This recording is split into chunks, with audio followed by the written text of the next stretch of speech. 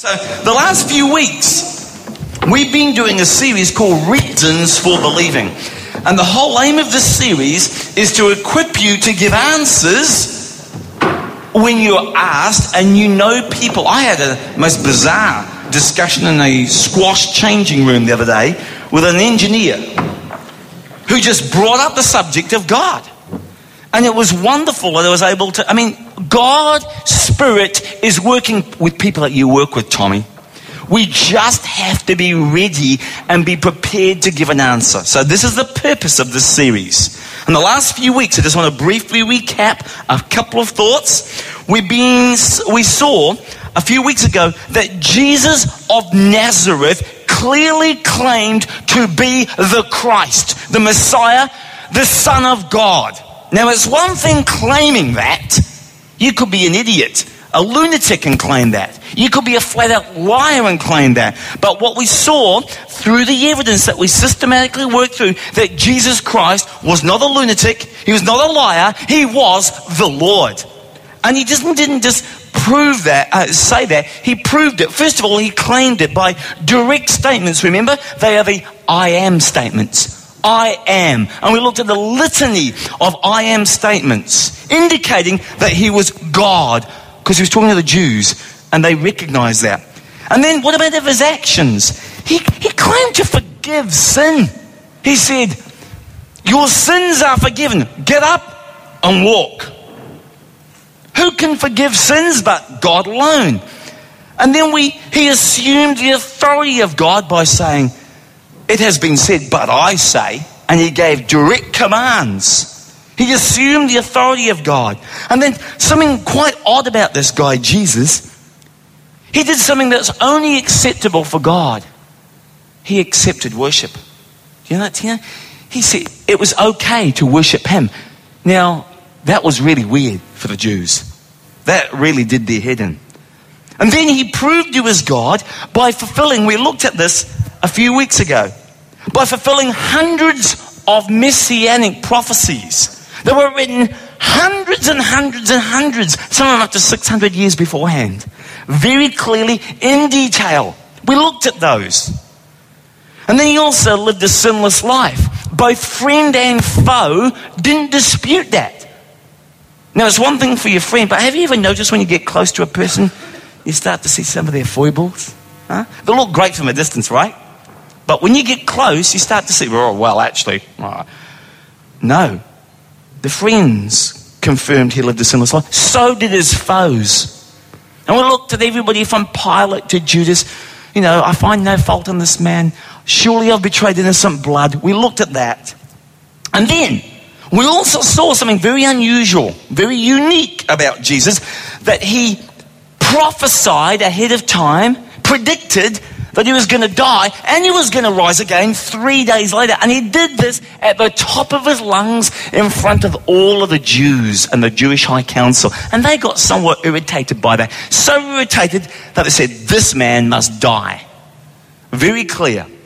Now, these facts were established beyond reasonable doubt for those of you that were with us. And therefore, we concluded that not only did Jesus claim to be God, he proved it. And we concluded that section by saying Jesus was God.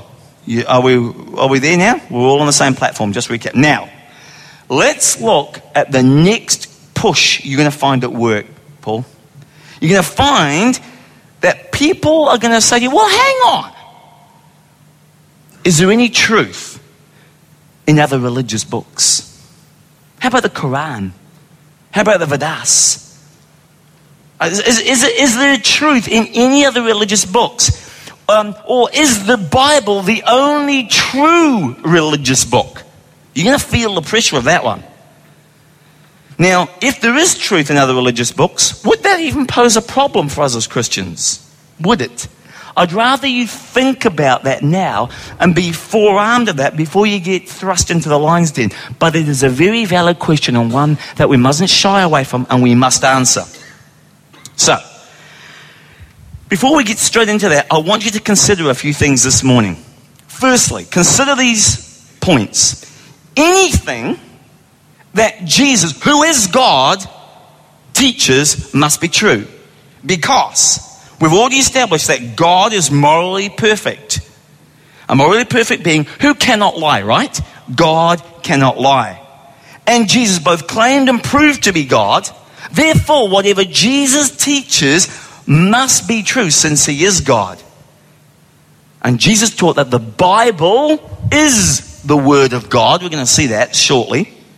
Therefore, clearly the Bible is the Word of God. So, there's an implication. Don't miss this. What's the implication?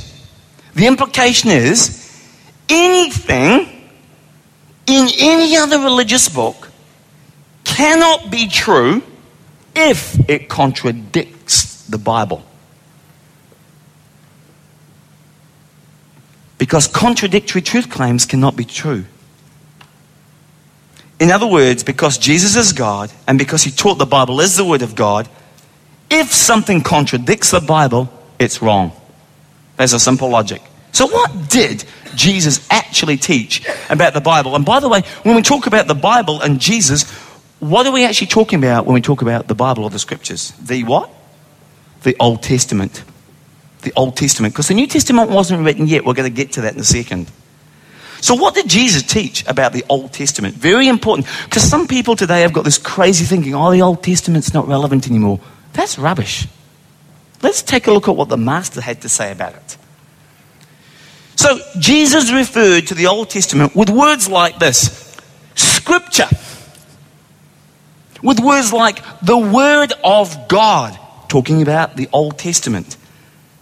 Words like the law and the prophets. Talking about the Old Testament. And he also used very often the words, it is written. So he's referring back to written documents. Not some folklore. It is written. Things formalize themselves in a document. So, to the Jews, these terms were very clear references to the Old Testament. So what did Jesus actually say about this thing we call the Old Testament? For example, is it God's Word? Well, yes, he did. Jesus taught that the Old Testament was the Word of God in 7 specific ways, just so we're clear on that. Firstly, Jesus quoted the Old Testament as having divine authority. He quoted it. Many times Jesus quoted from the Old Testament, prefacing it with words like, what? It is written. He refers to the authority of the written document. Matthew 4:4 is a classic. And he's quoting there, man shall not live by bread alone, but by every word that proceeds from the mouth of God. Remember that? And when he was quoting that, he was quoting something from Deuteronomy 8:3. You may want to go back and look at that later on to see Jesus knew the Old Testament so well, he oft quoted it. Deuteronomy 8:3. Now, each time he said, it is written, what is he doing there? He's validating the Old Testament. And the authority that it had is pointing to it. And we can clearly see that because he uses it to rebuke the devil. He actually uses it in that passage in Matthew 4 to rebuke the devil. He uses the authority of the Word of God. He also uses the authority of the Word of God to exhort the Jewish leaders, to poke them with it. He doesn't debate opinion. He says, it is written to them. And then also to establish his own authority as being sent from God. So my point here is this, quite simple. Jesus confirmed the Old Testament as God's authoritative word. Secondly, Jesus said this, speaking of the Old Testament, the Scriptures are unbreakable. That's pretty tough. Boy, I wish you had things like that today that didn't break. Eh? They're unbreakable. He said the Scriptures, or the Old Testament, could not be broken or set aside. You cannot ignore them. That word is valid for Christians today. John 10:35 says that. He taught that God's word cannot change or fail. You know why that is? The reason why our plans and our documents change is we haven't got full knowledge. We're not perfect. We don't know everything perfectly. God does. He never makes a mistake. So don't, forgot that, rubs it out and change. No, don't need to do that for God. As the psalmist said, your word, O Lord, is eternal, and it stands firm in the heavens. Great scripture. Third, Jesus said the Bible, or the Old Testament back then, is imperishable. It says the scriptures are literally indestructible. And that's because God's plan never changes. I forgot that. Got to make a quick modification here. He's not caught out like that. Matthew 5:18 says this, I tell you the truth. Until heaven and earth disappear, not the smallest letter, not the least stroke of a pen. Some of you may remember a fairly in-depth study we did in 40 Days in the Word on this exact scripture, will by any means disappear from the law until everything is accomplished. So that's saying that the Old Testament scriptures, all of the Old Testament, by the way, looks forward to the coming of the Savior, to the one who would come and fulfill it. Every prophecy in scripture, everything prophesied in the Old Testament will have been fulfilled. That's what it's saying. Nothing's going to change, nothing will pass. No promise or prophecy in the law will remain unfulfilled. Everything, as God said, will be accomplished. That's exactly what that's getting at. Next, Jesus said the Old Testament is true. It's true. Now, Jesus was correcting some of the Jewish leaders, which he did often. And they were debating, well, what happens when we're resurrected? In particular, the question was, is the marriage in heaven? That was a controversial question for a whole bunch of reasons. Now, notice the way Jesus, what he said. Basically, he said flat out this. It's not very politically correct. He says, you're wrong. How often do you hear people say that today? Jesus said they were wrong if they believed in marriage after death. In fact, in Matthew 22:29, Jesus, it's quoted here, Jesus replied, you are in error because you do not know the scriptures. Basically saying you dumb-coughs. Read the scriptures. He's pointing back to them. Or the power of God. Two errors there. Notice, I just happen to be highlighting one of them because we're talking about the scriptures. You do not know the scriptures nor the power of God. And in John 17:17. Oh, by the way, he was saying the Old Testament was not wrong. You are wrong. They are wrong. The Old Testament was true. That's the standard of truth. And in John 17:17, he says, sanctify them by your truth. Your word is truth. Your word is truth. And again in Psalm 119, all your words are true. All your righteous laws are eternal. No modification necessary. Which is fantastic. Then Jesus said also, the Old Testament accounts are historically reliable. Important point. Don't give ground on this. Liberals, you will find today, some people who even call themselves Christian, will give ground on this. And they'll try and discount parts of the Old Testament. So I'm warning you about that ahead of time. Jesus, though, who is the person who we take as authoritative, treated these historical events as fact. Historically, so the Bible is historically reliable. For example, when it comes to creation, we looked at that in week 2 about how the world and the whole universe began. And it talks about in the beginning was the Word and there was nothing before that.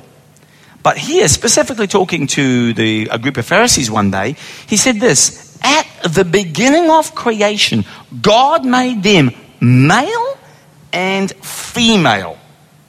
Now, when he said that, he was affirming that humankind was a separate act of creative work. He's also therefore saying we did not evolve by natural forces. God had his hand in it. Adam and Eve were real historical people, the first of their kind. By the way, something else to challenge your wonderful friends with, like mine too, is how can inanimate things live and feel joy and have consciousness? Because if all there was matter, which doesn't live, it's non-living, how do you explain consciousness?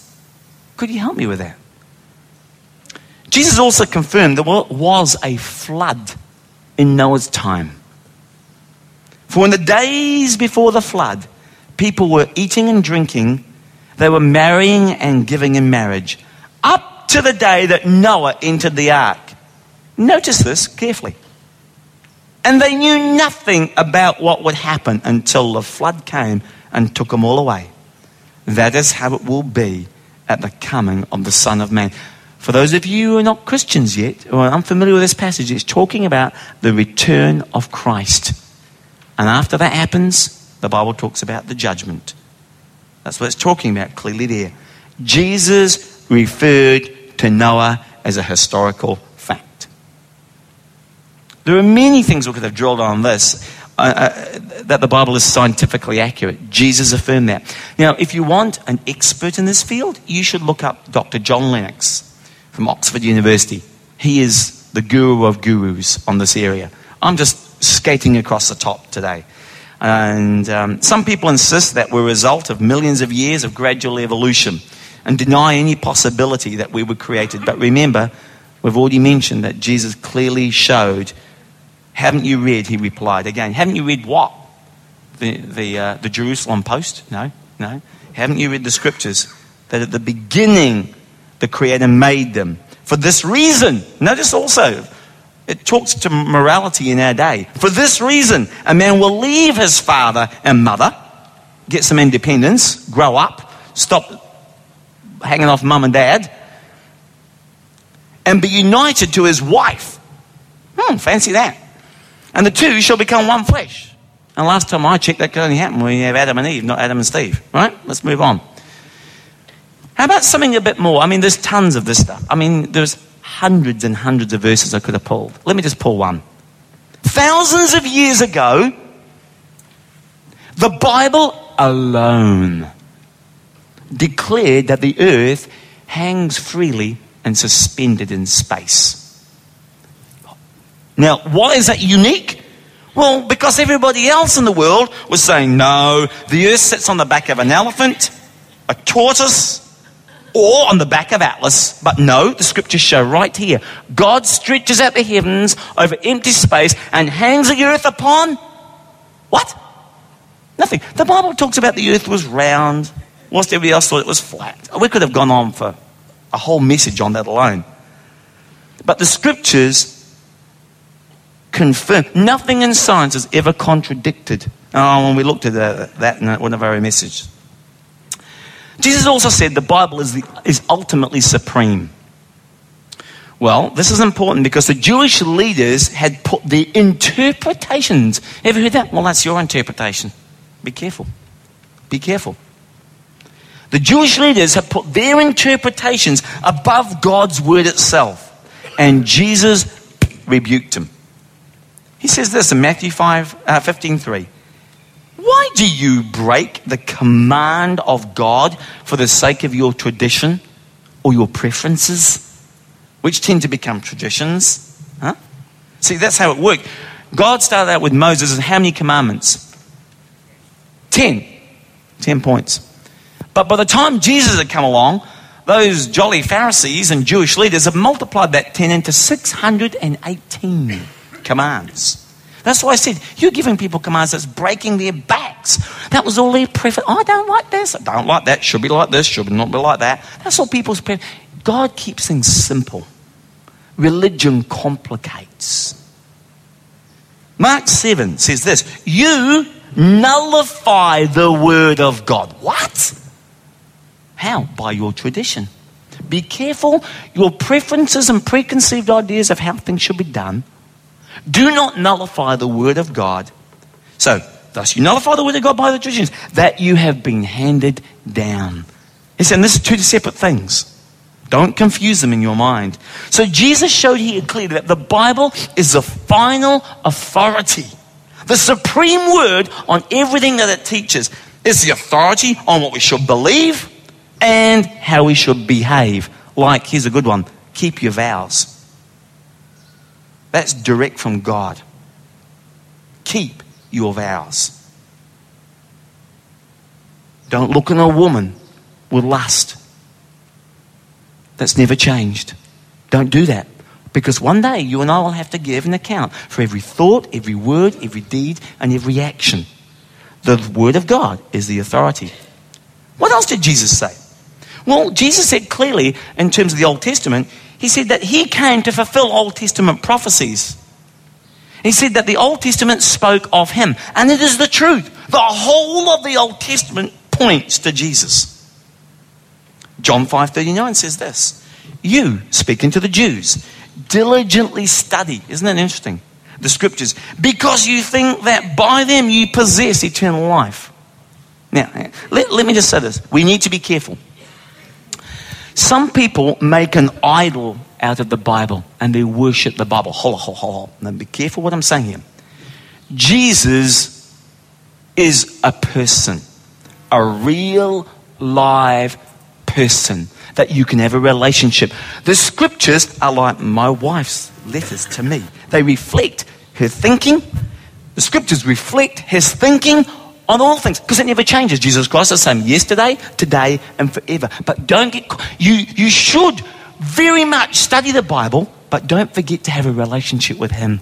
Does that make sense? Imagine if my wife just wrote me letters. And I was away. We were separated for some reason. I'm overseas, and I'd get these letters, and I look at. Let me tell you, I'd be reading every one, thinking about the nuances of what she meant. I could just imagine. Does that make sense? Same with your children. When you get them from overseas, it's a reflection of who they are, but it's not them. Does that make sense? So imagine that all of a sudden, like my daughter's in Uganda, she writes me these letters. I think, oh, my daughter, she writes me these letters. Oh, nice. And then I'm so enamored by them, she shows up. And I'm still reading the letters and ignore her. Something's wrong, right? It's both and. Remember that.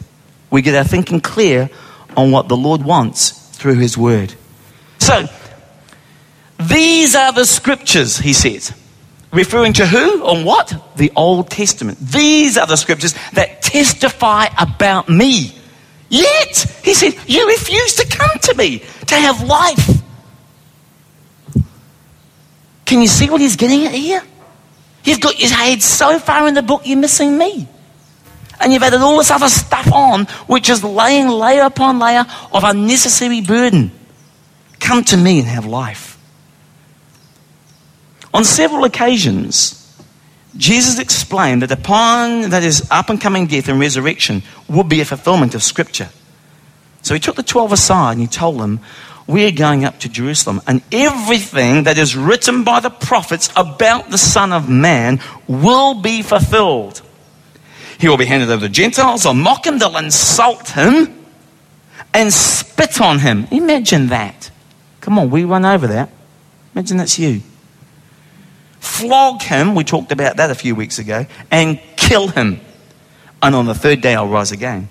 So he treated prophetic sections of the Old Testament as guarantees they will be fulfilled. Well, of course they will be. Because to God, he's outside of time, and he can see the beginning from the end. So he knows exactly what's going to happen there. So according to Jesus, the Old Testament is definitely from God. It can be trusted. It won't fail or break. It's historically accurate, and many of his prophecies were fulfilled in his first coming. There are many that you might want to look at that talk about his second coming. Therefore, since Jesus is God, we can trust what he says. And although Jesus, notice this point, never hesitated to call out the faults of the Jewish Pharisaical religious leaders, calling them such words as hypocrites, that's got to hurt publicly. Blind guides and those who hurt the poor. Notice this next point. He never, ever challenged them or charged them with corrupting their scriptures. They're accurate. He affirmed the scriptures by doing that, their reliability. So, what about some other evidence confirming the Old Testament? Is there other evidence that confirms the Old Testament? I want to quickly look at 4 lines that support its trustworthiness. We've looked at the manuscript support for the New Testament, as you saw if you were with us for that session. Now, evidence for the Old Testament is equally well preserved. First of all, ancient documents demonstrate that the Old Testament has been copied accurately. How do we know? How so? Well, firstly, the Jewish scribes who copied their scriptures were exceedingly careful. They counted every single word and every letter in every line. They even would locate a middle letter in the center of each line and compare it to the manuscript to ensure everything they were reproducing lined up perfectly. And if an error was found, the page will be destroyed. And you can see that. The people that did that were a special group of scribes, like the Jareds of this church, scribes who don't miss a beat.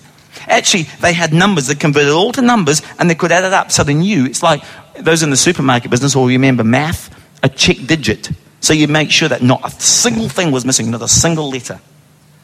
So the Jewish scribes, they were the Essenes, did that. Secondly, in 1947, one of the greatest archaeological discoveries in all humankind was discovered. And that was the Dead Sea Scrolls. And I've shown you pictures of those before. Today we haven't got time to delve into that. But they are evidence that the Old Testament copies have been accurately preserved. See, one of the longest books in the Old Testament is a book called Isaiah. And we found there an exact copy with all 66 chapters, word for word. And that was 1,000 years earlier. So what you do, you've got all these copies now, let's say thousands of them, and you find one 1,000 years earlier, what are you going to do? You grab that copy, you scan it word by word and see how it matches up to see if there's any corruption. Does that make sense? Any mistakes, word for word. No other document stands a candle to that type of accuracy. Third one, Benjamin Kennicott, who was a Hebrew expert, a Jew, did an extensive study, you can read about this, to determine the accuracy of the Old Testament. So you can use this. Somebody pokes you in the eye with this, you can stick this one back. He studied 581 manuscripts involving 280 million letters. That's an extensive study, wouldn't you say? His conclusion, the Old Testament has been reliably copied more than 99.98% of the time. The rare, what they've called, the secular people have called mistakes, dealt with pronunciation or spelling. Not one affected the text's meaning. Important to know that. So don't let anybody bully you with that. Not one. Quote the study. Let them go read. Second, archaeology has proved the Old Testament's historical reliability. Here are some of the things that archaeologists have uncovered. Remember, the book to go to on this is my friend Dr. Joseph Holden's Biblical Archaeology. He's the guy that's in charge of the dig at Sodom and Gomorrah, and he's written a whole encyclopedia on it, Dr. Joseph Holden. You'll find him. But I showed you, for those who came to the Israeli night, you saw Abraham's tomb and Rachel's tomb. We can show you where they are. I had photographs of those today in the modern city of Hebron, where Christians and Muslims visit today. I showed you the walls of Jericho, which you can go and see today, and prod and poke. You can see them there, where they've been uncovered in the exact spot the Bible describes, along with their charred homes and a thick layer of ash. It's about 1 meter deep. You can read about that also in Dr. Holden's book. The tunnel of Hezekiah, which I love to walk through.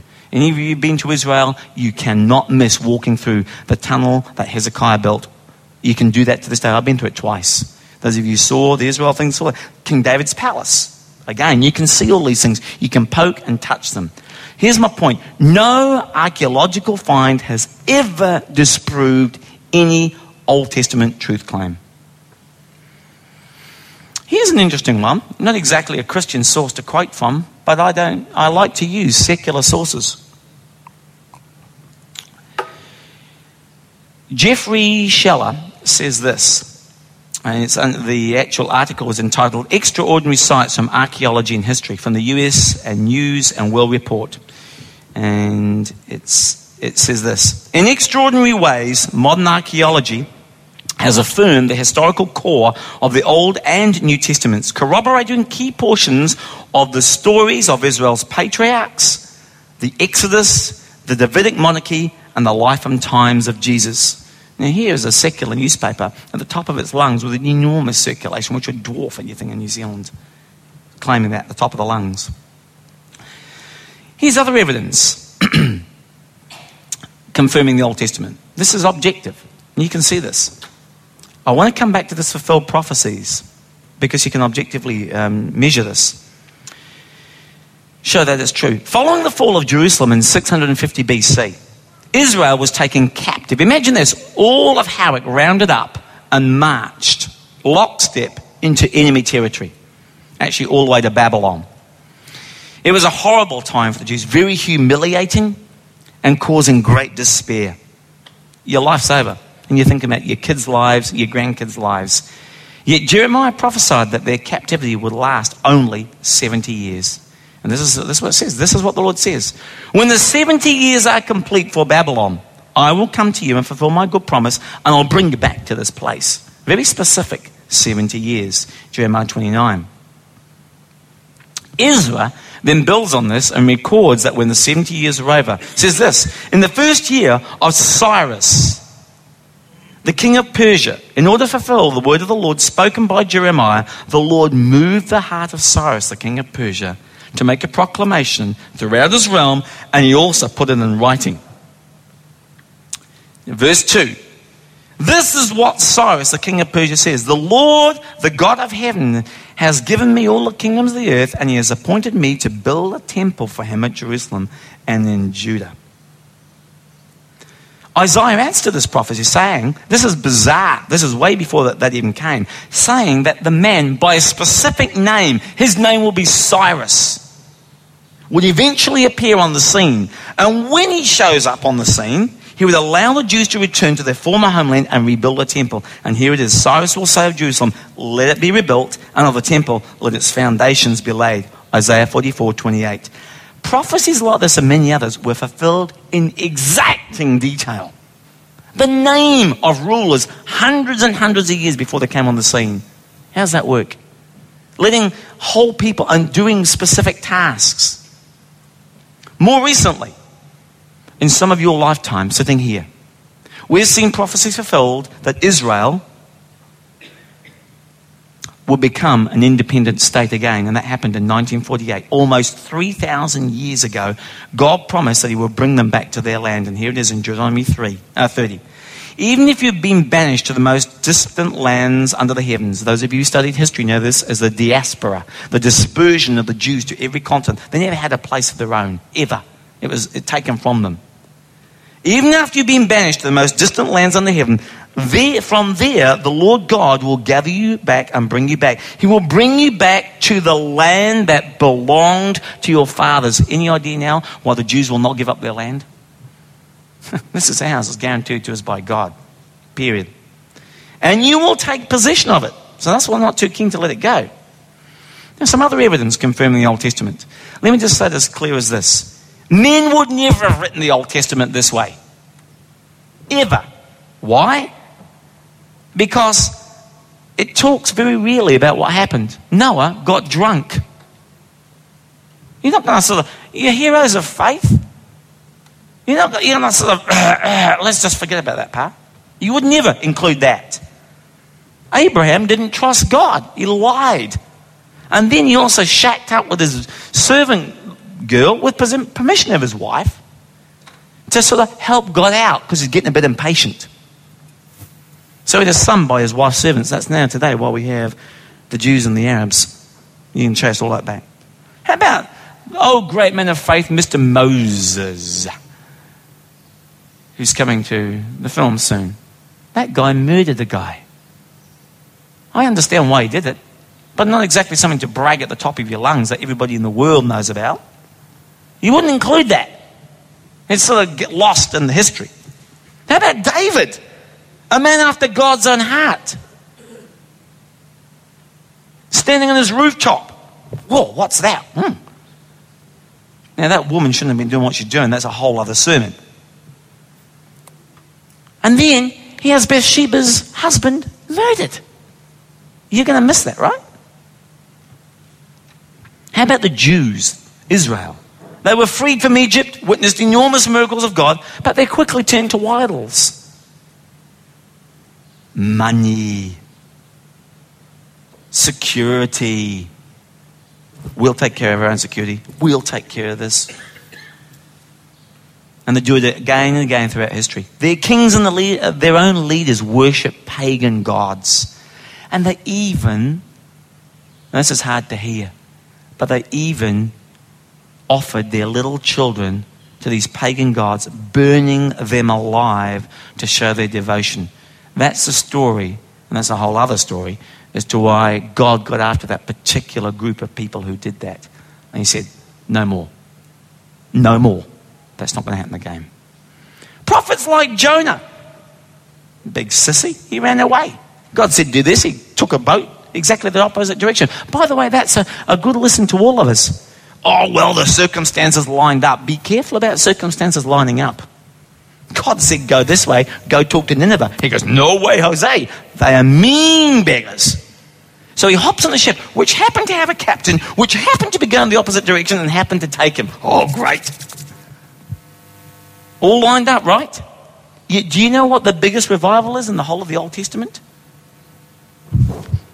When finally Jonah got his act together and did what God said, not what circumstances said.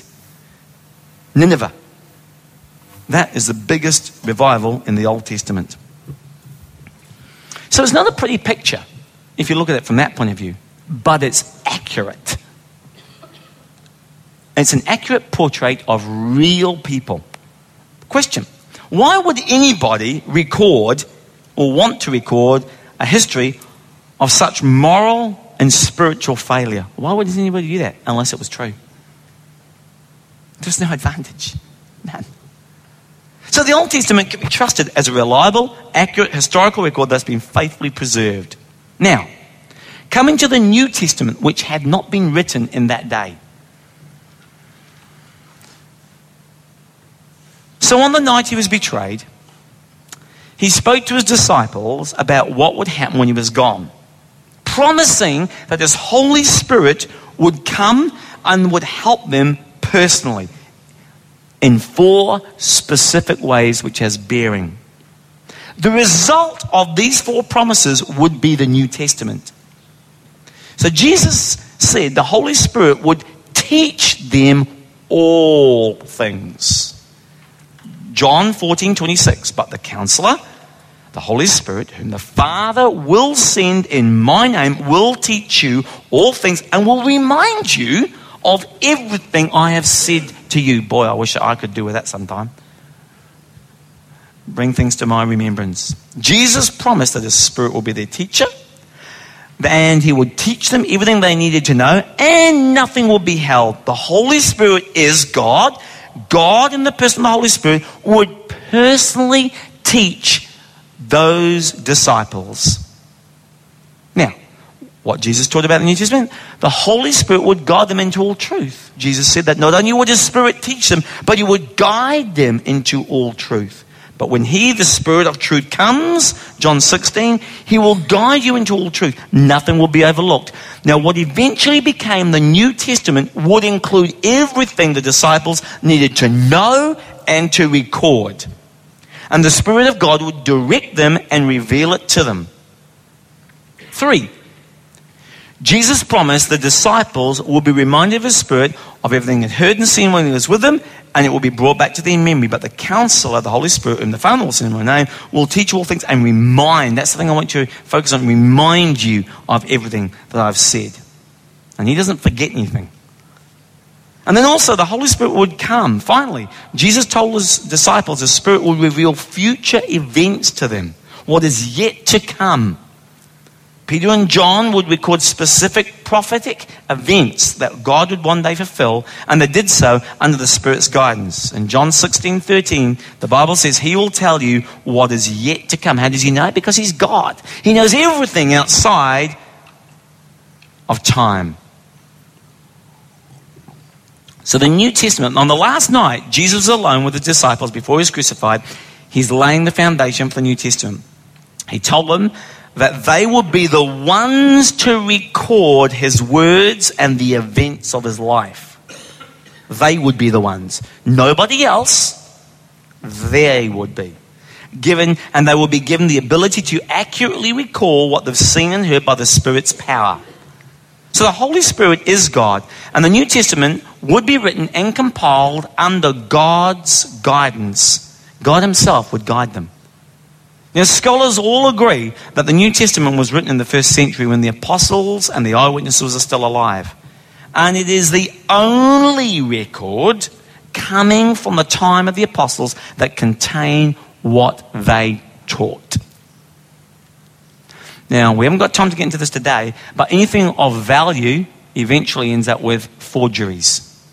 So don't ever be put off and discombobulated by, I've heard I found a new gospel. There's plenty of good resources I can point you to that show you this and this alone has passed the test of time. Now, since Jesus promised that he'd lead them into all truth and bring back to remembrance what he taught, it follows their writings are the fulfillment of his promises. The Bible is finished. It is complete. Anything else is man's additions, which are flawed. So we only use the Bible in this church. We need no additional revelation from God. We have the story there. So, in conclusion of this part, Jesus confirmed the reliability of the Old Testament. And he promised the New Testament clearly on the night before he was betrayed. Now remember, because Jesus is God, the following statements are true. Whatever Jesus or God teaches is true. Jesus taught the Bible is the Word of God. Therefore, the Bible is the Word of God. Now, last question. Can't other religious books also contain the truth? This is a very important question, since many people today believe there's truth in all religions. To answer it, we have to go back to the very first session we did in this series. The very first point, actually. We saw in those series that contradictory truth claims cannot both be true at the same time in the same sense. And we've seen that the Bible is true. So then, to the extent that any other book contradicts the Bible, it is false. There are 4 specific ways which other religious books contradict the Bible. Specifically, what other religions teach about God, about Jesus, about his resurrection, and very importantly, about how we are saved. You get that muddled, you're in trouble. So, what do other religions teach about God? Well, pantheism just says, well, remember, just quick recap, God is this impersonal force flowing through everything, including the trees and the grass and all this stuff. Polytheism says there are many different gods. That's the Hinduism, How many bazillion gods, millions and millions of them in Hinduism. Buddhism, on the other hand, denies the existence of one personal, knowable God. Completely denies that. Only and exclusively the Bible says there is one knowable, personal God that exists, and he's a theistic God. So since the Bible is true, pantheism, polytheism, and Buddhism are wrong about the nature of God because they fundamentally contradict the Bible. So, I'm going to ask you all a question. Do all religions teach the same thing? Pardon? No. Are you sure? So, never buy on that one. They fundamentally contradict. So, when somebody tries to palm that one off you, don't even buy into that. Second, what do other religions teach about Jesus? Well, the Bible teaches that Jesus is uniquely and eternally God. Jews, Hindus, Buddhists, Muslims, and Mormons, and Jehovah's Witnesses flatly deny this. Pantheists and polytheists believe there is a man who one day thought, gee, I think I'm God. That's what they think. They think. And they also therefore teach that, hey, one day you can come to realize that you are God too. New Age movements in this area.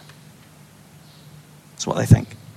Now, according to them, Jesus is not unique and has not always been God. Mormonism, you may have seen some of those guys riding around their bicycles, also teach that Jesus was a man who became God. And they believe that devout Mormons also believe if you're wearing the right underwear and a few other bits and pieces, you can become God after you die. I'm just telling you. I have the Book of Mormon. I've read it. Crazy thinking. Jehovah's Witnesses believe there's those guys that are, let me tell you, we could learn a thing or two about sharing our faith from those guys. They are motivated and they don't count their lives as anything. They just get after it. If you want to learn how to witness to more Jehovah's Witnesses, write something on your communication card. I'll send you some stuff. They believe that Jesus was Michael the Archangel, a created being. Okay. So, point again. These beliefs all contradict the Bible. So if the Bible is true, and it is, these contradictory statements, truth claims, are false. Third, what do other religions teach about Jesus? Well, as we saw before, Judaism, Buddhism, and Islam all deny that Jesus rose from the dead. That's a problem. Flat out contradiction. Pantheism, polytheism, and atheists deny any resurrection. And the Jehovah's Witnesses teach that Jesus did not bodily rise from the grave. Rather, they allege that only his spirit raised and the disciples saw a recreated body. That's weird. By denying physical bodily resurrection of Jesus Christ, these religions and their documents clearly contradict the Bible, which is shown to be true. So, how do other religions teach that we're to saved as we wrap this up? Very important. And I've just summarized some of it there. This chart shows how unique the claims of Christianity are. These truths separate Christianity from the rest of the pack. Christianity teaches that all people are sinners and that the penalty for sin is separation from God. It's cut off from the source of all spiritual life. And if you take a flower and you cut it off from its source of life, what's it going to do? Psst, die. It also teaches that all good works in the world cannot change this. No good work. That's called the grace of God. None of us, not even the best of us, can undo the consequences of sin. But God has done something about this. When Jesus died on the cross, he paid the penalty for our sin.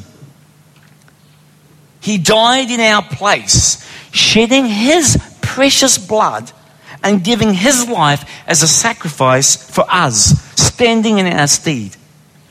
He could do this because he's God, and our sins can be forgiven because of what he accomplished. So on the cross, we are saved from the penalty of sin.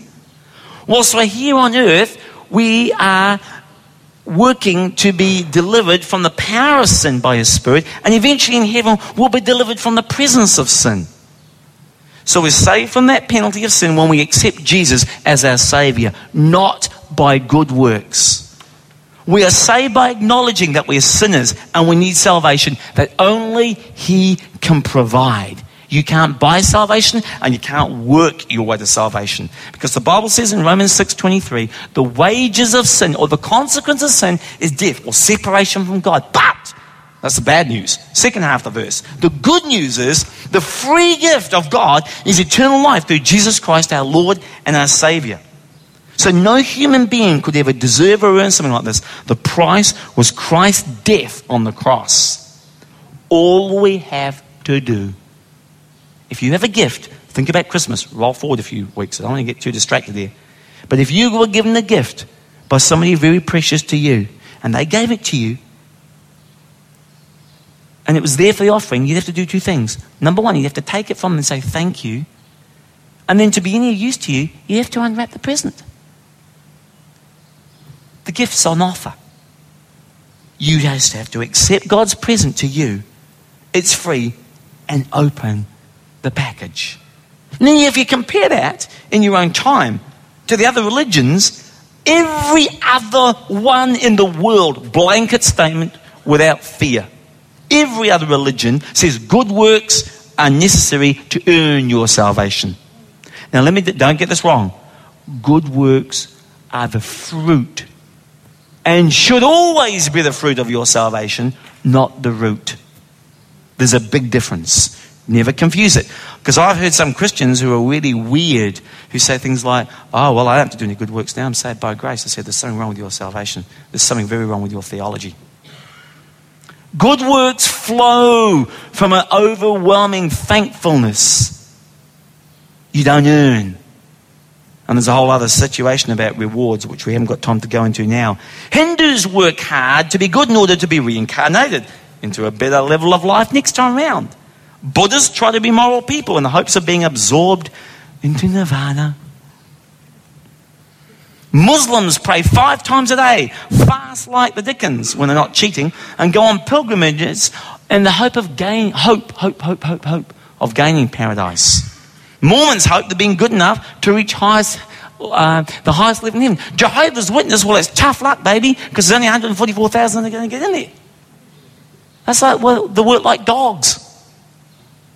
That's why they work. It is all the other religions are summarized in one word. What is it? Do. Christianity is summarized in one word. Done. Do, done. Do, done. Christianity clearly teaches we cannot earn your salvation. What does that look like? Let me say it another way, which will probably disturb some of your thinking. There's nothing you can do to make God love you anymore. And there's nothing you can do that'll make you love him any less. That's because his love for you doesn't depend upon your performance. It's his love. You know that. You're a mum. You're a dad. When your children screw up, and they do, mine do. Am I disappointed that they didn't do the right thing? Absolutely I am. But they're still my flesh and blood.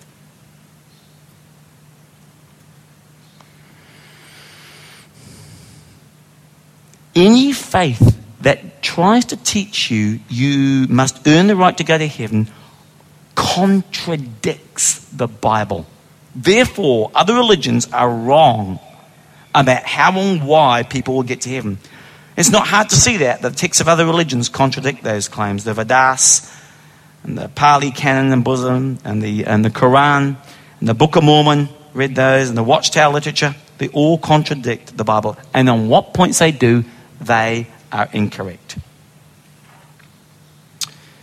Now, other religions and teachings may have beliefs that don't contradict the Bible, because some of them are stolen from ours. In fact, for the most part, most religions try to do unto others what they have do unto you. That's because God has given all people a moral conscience. Moral truth found anywhere is evidence of a moral lawmaker. So the bottom line is this. The opposite of true is false. The Bible is true. Therefore, any claim from any source that contradicts the Bible is false. So what have we learned? We've looked at 3 ways to respond to the question of whether truth can be found in other religions. First, Jesus is God and God cannot lie. So whatever Jesus teaches is true. And Jesus taught that the Bible is the Word of God. So therefore, it's the Word of God. We reviewed the law of non-contradiction and noted that because the Bible is the Word of God, nothing that contradicts it can be true. Third, there can be truth in other faiths, for God has left evidence of who he is in people's consciences all around the world. Oh, we all sin, but we all know what's wrong too. And over the last 7 weeks, we've looked long and hard at the evidence that shows Christianity is true. It is not popular or politically correct today to say that other religious books are wrong, but it is true that they are wrong. Contradictory truth claims cannot both be true, no matter who wants them to be. And that is a very, very sobering thought. Because there are people that I know and people that you know and love who are lost. Because without God, they cannot spend eternity in heaven with him. Some are unwilling to accept this. And many persist in the false claim that somehow all good people with sincere beliefs will make it to heaven. Next week, we're going to look at the final objection. And it goes like this, and you're going to hear this at your work. Can good, sincere people go to heaven without making the choice to accept Jesus to be their Savior? Is He, Jesus Christ, the only way to God? And I hope and pray next week you'll come with bright eyes, bushy tails, lots of sharp pencils and pens, and be prepared to answer that question at the end of the message with gentleness and respect. Father, I thank you that your word is true, that Jesus, you have made a way for us to come to know you that's not dependent upon our performance or lack of it, but in faith, accepting what you did on the cross for us to pay the penalty for our disobedience, our rebellion, for us going our own ways. Today, maybe you're in this audience and you've been considering the claims of Christ. Maybe you want to know more about this way of salvation, which is clearly unique. If that's you today, I would encourage you to mark on your communication card, I'd like to know more about giving my heart to Jesus. Father, thank you for our time. Thank you so much for your eternal word, which is light and salt in this world. Amen.